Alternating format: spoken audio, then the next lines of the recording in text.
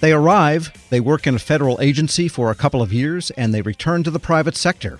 But they leave the government changed for the better. They are the Presidential Innovation Fellows, and the latest cohort of 20 fellows was just ushered in. For an update on the program, we turn to its executive director, Josh DeFrancis. Josh, good to have you on. Thanks, Tom. Excited to be here. Now, 20 new Presidential Innovation Fellows have come in. Give us the highline view of who they are and what are they going to be doing. Yeah, definitely. So they are coming from all across the nation. Every year we recruit fellows from all around the U.S., and they have backgrounds in all technical but different areas. So, artificial intelligence, data science, product management, customer experience design, tech strategy.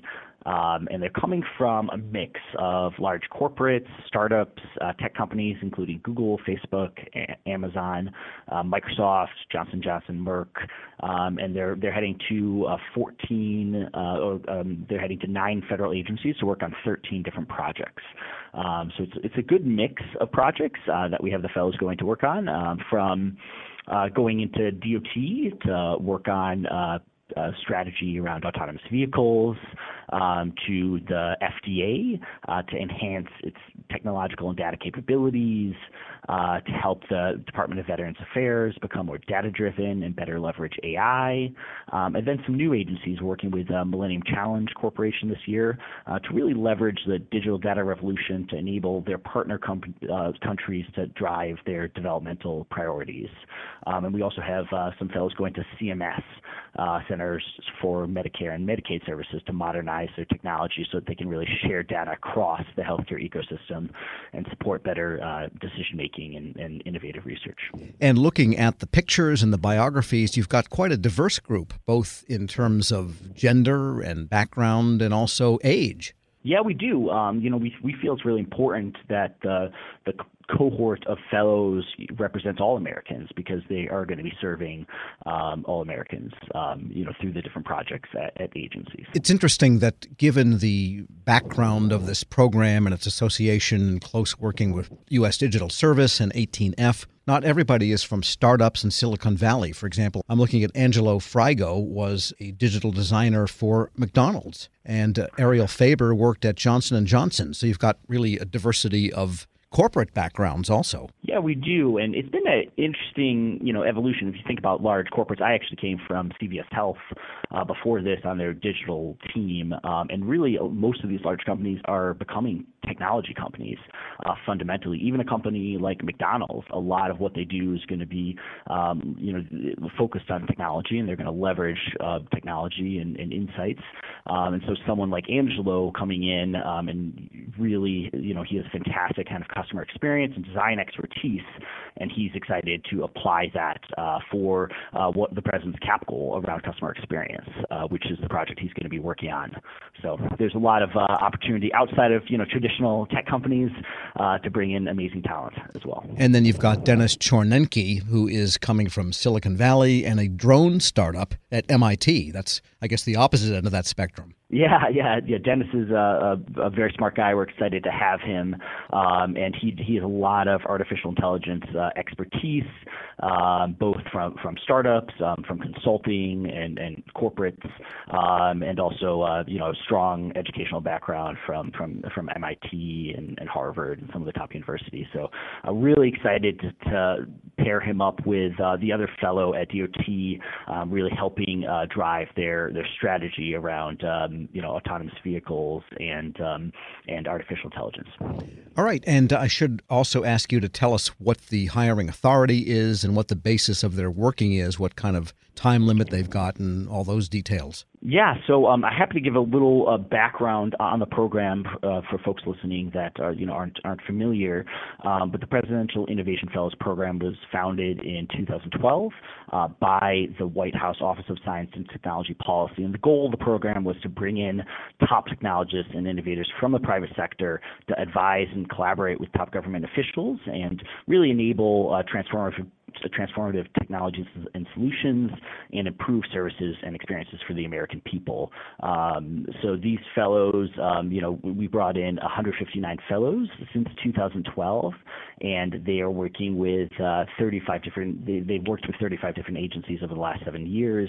We leverage a temporary hiring authority, so we leverage the Schedule AR hiring authority, which allows us to bring them in for up to 4 years. Although the fellowship authority, which was signed into law by the president, really allows them to work for 2 years as fellows.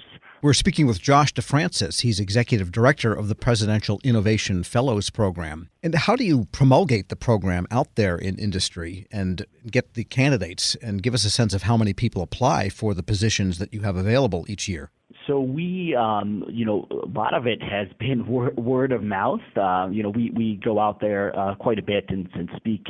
We had a panel at South by Southwest this year. We were at Code for America. A lot of the fellows speak and highlight their work. But we have a very strong alumni network. A lot of the fellows go back to senior roles at technology companies and corporates, and I think that has helped us generate significant interest every year. It's been highly competitive. Generally, we accept 2 to 4% of applicants for the fellowship, and the fellows, to answer your previous question, come in for initially it's a 1-year program, but there's the option to stay on for a second year if both the agency and the fellow mutually opt in. And we usually check in a few months in to see how it's going, and we see about 75% stay on for a second year. And then one really interesting statistic is over 50% of the fellows have stayed on in government after the program, and many of them have taken CXO roles across government, including the United States Deputy Chief Technology Officer, multiple Veterans Affairs Chief Technology Officers, and a lot of other C-suite roles across government. For those that plan to return to their old jobs, in general, do their companies or former employers give them dispensation to be able to return back to where they left off? So there are some companies, that's a great question, that do enable sabbaticals or civic leave programs. A lot of the tech companies, I know that Microsoft has been proactive in doing that, but each situation is unique, and those it's really case by case. We have to obviously get approval from ethics for those situations and ensure that if they do stand at their company and go on a sabbatical, that they wouldn't be working on anything at all related Sure. to what they previously worked on. Now, they do land in an agency, and they're kind of coming in as the hotshot.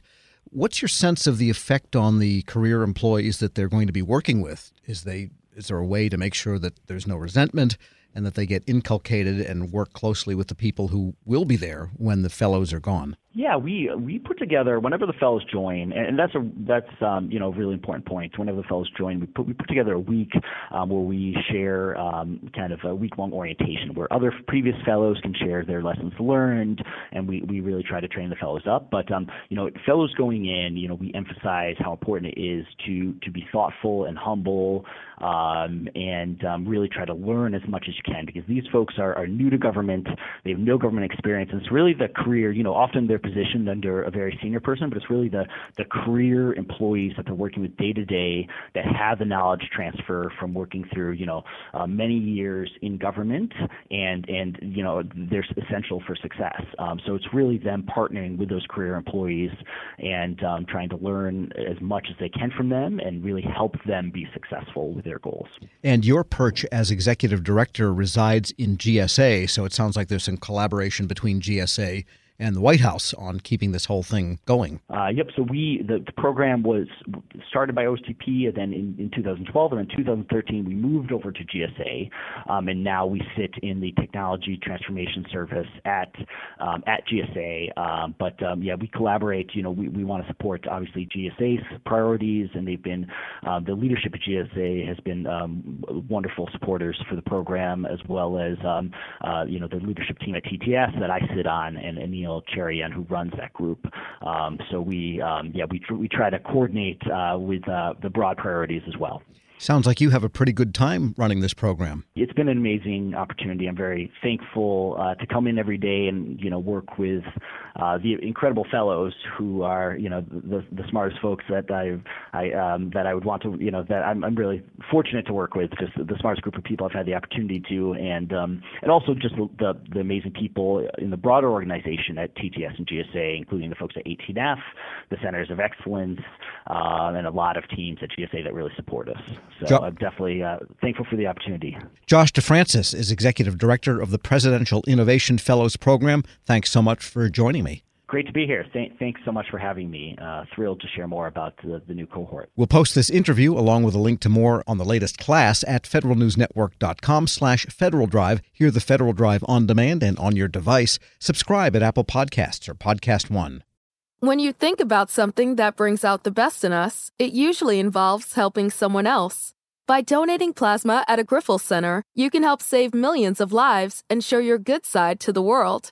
You'll join thousands of people who donate safely each week, so patients get the plasma-derived medicines they rely on. And you'll be rewarded up to $1,000 your first month. Learn more at grifolsplasma.com. An idea has just been born. No one has seen it yet. It's tiny, but with the potential to change everything. Every new idea is precious in this way, sometimes fragile or half-baked. Its worth might not be immediately obvious. To survive, we must protect their little sparks. There it goes. Good luck, little guy.